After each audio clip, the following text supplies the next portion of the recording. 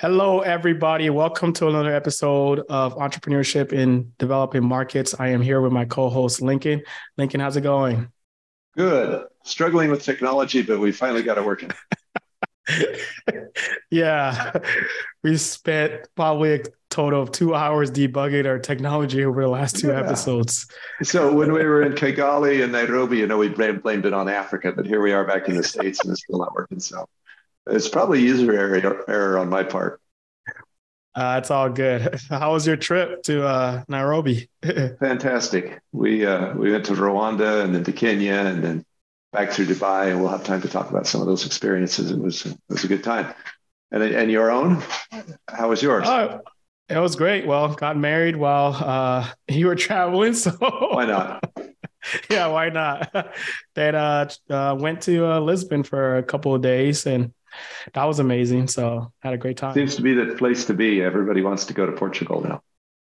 Yeah, I think even before the pandemic, it was kind of like an emerging place in Europe to go to, and over then COVID hit, and it became a lot more popular Yeah. place. Well, They got those digital nomad passports or right. easy, yeah, easy Some of the entry. first movers on that, right? Yeah, yeah. Yeah, good. But in this episode, we just want to talk about what I wanted to talk about is just hiring and developing markets and just the process for that. And how do you find talent when you're looking to launch and start your business or looking to add team members to your business? And how do you go about hiring and finding the best talent there? Like in your Yeah, experience, absolutely. You had some really good thoughts on that when we discussed in Kenya, and you should share some of those with us and get us started well, off here. I think hiring is can be somewhat challenging if you don't know what you're initially doing. I think one of the first things that you have to think about when looking to hire in developing markets is sort of leave your a lot of your processes that you've learned when hiring in the states behind. And what I mean by Right. that is, there's a whole like just the mannerism of people change throughout like different cultures and different countries. So in my experience, when I first started hiring, I always like the questions I used to always ask myself is, do I want to like hang out with this and does would hang out with these people that I'm hiring, or would they make a good culture fit? But I realized that a lot of the times when I got candidates in front of like to interview, I'll be like, man, they don't seem very friendly. I can't really quite engage with them in the way I would when I was hiring in Arizona. And one of the things that I just had to relearn was body language is completely different based off of just where you're hiring at. And especially in like when I was hiring in Serbia, like people are very stoic in their approach to communicating or interacting with you. There's not a lot of like, friendly banter that happens. It's like, hey, like it's They're more not known for businessy. being gushing people, right? Yeah. So coming from the States, it really throw you off. And you're like, man, I don't know if I like if this guy is friendly or if it will be a good culture fit. But It's like even in our country, we have that, right? Between like New York and California. Uh, yeah. I grew up in the West, but I remember finally getting along with my first New Yorker friend when I learned that I should cut him off after halfway through a sentence. And then our conversations flowed really well. Yeah. What has been like your initial experience when we started hiring and finding talent, and what you had to like learn about hiring? Well, I think we could learn a lot from the French. So the French aren't squeamish about asking the things you really want to know, right? So in America, with our current state of whatever you want to call it, we're very careful about what we talk about, especially in Yeah. hiring. We know we're going to be sued for whatever we ask. So we don't really ask the stuff we want to know. What do I want to know when I'm hiring somebody? I want to know, who are you? Like, what do you want out of life? who are your parents? How did they raise you? What were like the formative experiences? What things scare you? And why are you here? And um, all of those sort of things, which I guess we now rely on social media to tell us. You know, we look people up on social media and we see a little bit about what they post and their profiles and so on. So that kind of can give us the texture. But um, really, it's I think as you're saying, um, it's kind of hard to know what things to ask or what to do. We try to have some kind of experience together. So anything that you can do together, Mm-hmm. and usually that the safest way is that takes the form of a day of work. You know, we invite people to come and work with us for a day, and we'll pay them even if they weren't useful to us. It's money well spent because you just get to know more about people, and at the end of the day, you'll know a lot more than you did from the interview. The interviews are Mm-hmm. pretty difficult because it's lots of people, as you've said, a lot of people can put on a good show, but don't actually have the skills. Mm-hmm.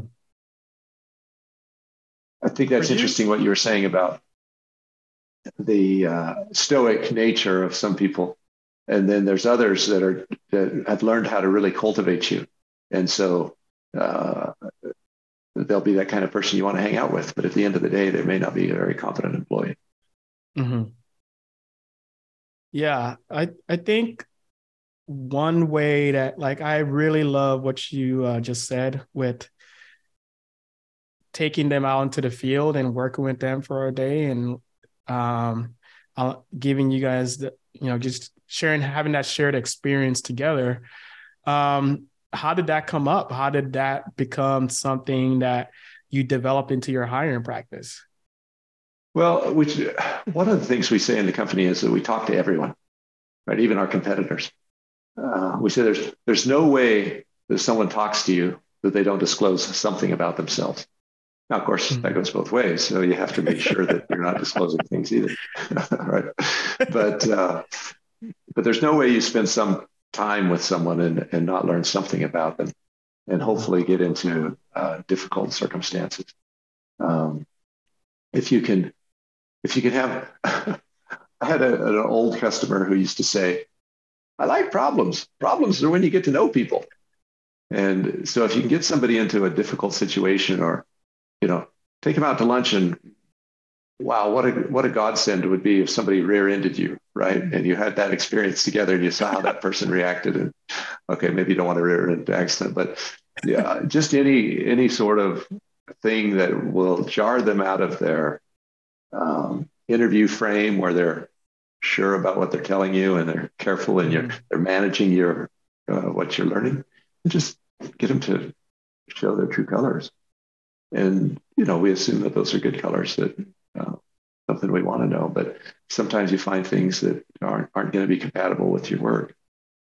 Mm-hmm. Uh, How do you get around what tends to happen and what I've seen is that like the top like sort of like the top down approach of some cultures that also reflect on the interview level where for example when I used to interview a lot of developers in India, one of the things that like was always very common was they like you would ask them a question and it'd always be yeah I can do that, I can do that, or they would never they would never want to admit like that they couldn't do it, or they would never want to challenge you because they saw you as some sort of like authority figure. So it didn't it was very hard to create that environment of where even like your team members or employees are holding you accountable and you're trying to like gauge if this person is going to be able to come in and actually share input or share feedback and not feel like I can't communicate or share my ideas, because that's very common, especially when you're hiring in a lot of different places. You'll get people who they have really great ideas, but they won't share it because of just how the nature of work has been for them in their culture. Yeah, I'm glad you shared that. That's exactly what I wanted you to say because you had shared that the other day. That's a really important point, and that's like you say, it's cultural, and Hmm. so you'll end up with what feels like yes men, right? People who are trying to reinforce how great you are and how smart you are and how right you are, even when you're not. That's dangerous. Hmm. Uh, and then you'll notice when those people get in a supervisory position, they're a totally different personality, right? Now they expect Yeah. everybody to be that way to them. So it cuts both ways. Um, and I think what that comes down to, in my view, is meritocracy versus like hierarchy or connection or um, relationship. So in those cultures, it might be more important where what your status is or where your connection is. I would imagine that people in those cultures are less likely to say to their child as they go out for a job interview, "You're going to get the job because you're the best one." It's more likely Hmm. that they might say, "You're going to get the job because uncle is in there and he's going to get it for you." Uh-huh. Right. And, Yeah. and so, and what's really important is to keep uncle happy and tell uncle Hmm. that he's the smartest and the best and whatever he says goes. We don't really Hmm. care if it's the right idea because uncle's got the purse strings or he's in control or whatever.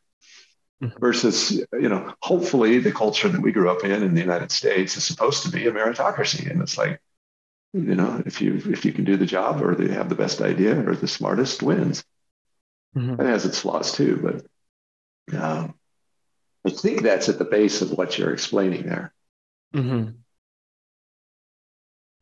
Like for me, it's trying to figure out how to get around that because there's so many good candidates, right? But when you get them into that room or on a call and you just hear, yeah, I can do that, or they're not really.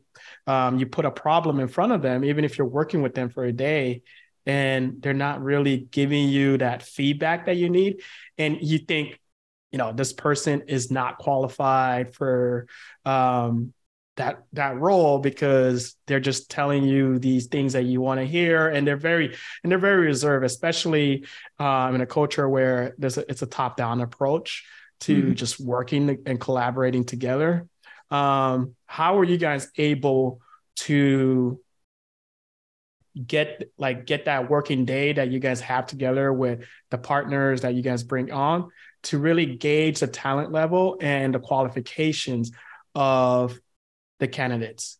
Yeah, I don't think there's any silver bullet there. I think what you're talking about is the right thing to do. Mm-hmm. Give you it's you use your gut and choose somebody and put them on for a couple of days and then move on to the next one until you find somebody who's willing to maybe work in your culture a little bit Mm-hmm. and or can cross the culture and can understand.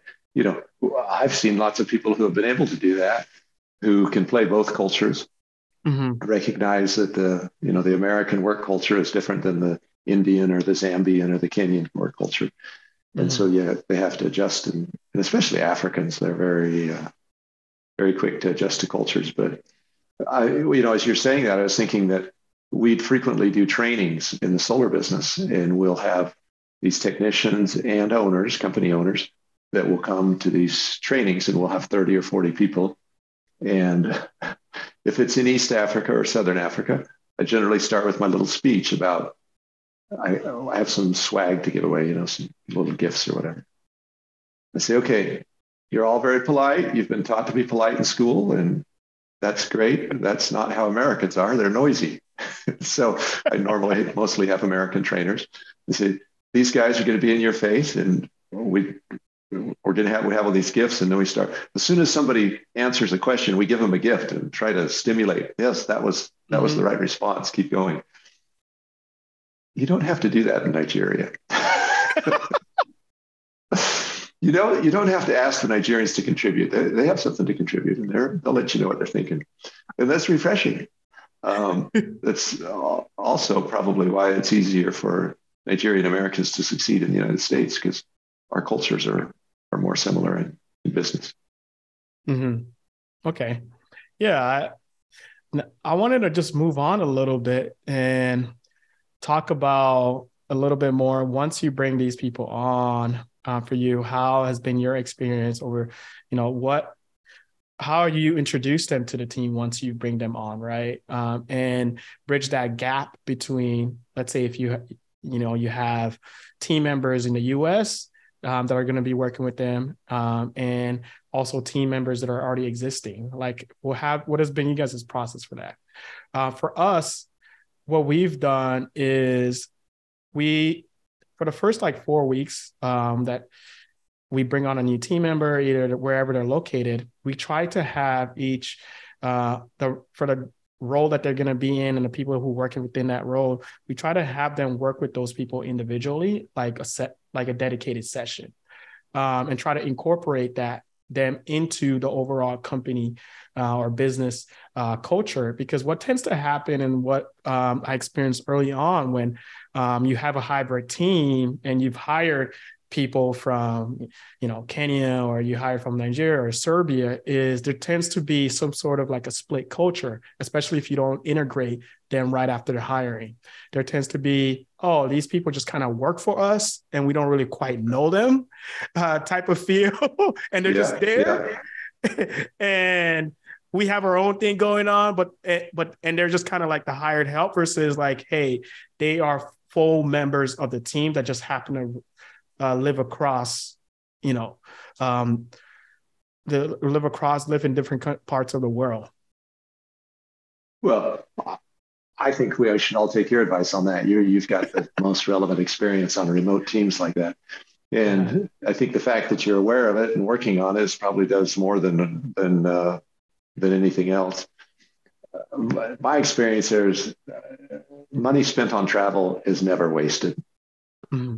You may go on a trip and you may think you didn't fulfill your objectives and you didn't get what you wanted, but you didn't waste your money. You've learned something and you've picked something up. And the more you can get your team members to travel within economic considerations, obviously, the better. And you just feel differently when you've seen where someone stays, as we say in Africa. There's a kinship that develops, because at least when I'm talking to Dornavari, I know where he lives and what he's like. Mm-hmm. So that's very important if you can do it. Again, if you can afford it. One of the things that might be the driver behind a lot of this yes man-ism that you're getting, or that we all get, is that this expectation that working for an American company is nirvana. Mm-hmm. Do you have that? Oh. Do you just people expect that now that I'm working for you and you're in America, then everything's going to be okay? My experience, what I've found is that people tend to want to work for American companies just because, first, usually the salary is usually a lot higher. Right. They seem to think that there's less top. They want to work for a less top down approach organization, but they behave in a top down approach. Right. They're sabotaging themselves. They really like what you have, but they're not doing it themselves. Yeah, sure. Yeah. And in certain places, working for an American company is, it's the goal. It's where you want to be, because it offers more perceived stability when it comes to work, and if offers more prestige, it's viewed as more prestigious. Sure. And there's always that possibility of a green card in the future, right? So they might be able to absolutely matriculate to the United States. Yeah. Years ago, I just quit carrying business cards to church, because in Africa, I go to church. After church, 4 or 5 guys kind of sidle up to me. So, brother, how are you? Where are you? And they know I'm American, and pretty soon they're soliciting a job. And I got nothing for them. I'm not hiring in that country. In Kenya the other day, I made the mistake of carrying a business card, and when the guy asked for it, I couldn't lie to him, so I gave it to him. The next day, I had a WhatsApp, an email, a text. He wanted a job. I don't blame him. He's still emailing me. But like you say, it's that perception that I'm going to solve all his problems. I don't have any jobs in Kenya. I'm nothing I could do for him, but he was sure that I could. Mm-hmm. Yeah, I think just to wrap things up, what are some advices that you would give to anyone that's beginning that journey of wanting to hire and find talent, in developing markets? And what are like top 4 or 5 things that you would recommend that they look for in a great candidate when they're starting out? Yeah. Well, I think they should listen very closely to all the things you've said there, because you've got some good experience and you've learned a lot of valuable lessons. I just think of one thing that Warren Buffett says. He says, if you're going to hire somebody who's not honest, make sure they're not smart. And so, because, a dumb, dishonest person, you'll probably catch them sooner or later. A smart one, you might not catch them. That, to us, that is the one golden thing we just can't live without. You've got to be honest, and finding out how someone, if someone is honest, is, there's a lot of ways. We'll probably talk about this in the next podcast. I've got 5 or 6 ways that we qualify people, but you got to have that. If you don't have that, nothing else works. So I would say that's the golden question: find out and really determine that. And then the best way is, as you've said, give them a task and see how they do. Can they adapt to your culture, and can they do it or not? And trial runs are probably a really good idea. Don't get too committed until, somebody, it was a Jack Walsh said, we fire too slowly and hire too quickly. All right. Well, that's about does it for this episode. If you love this episode, please make sure to follow us or leave us a comment. And if you didn't, leave us a comment as to why you didn't like it either. We'll be open to it.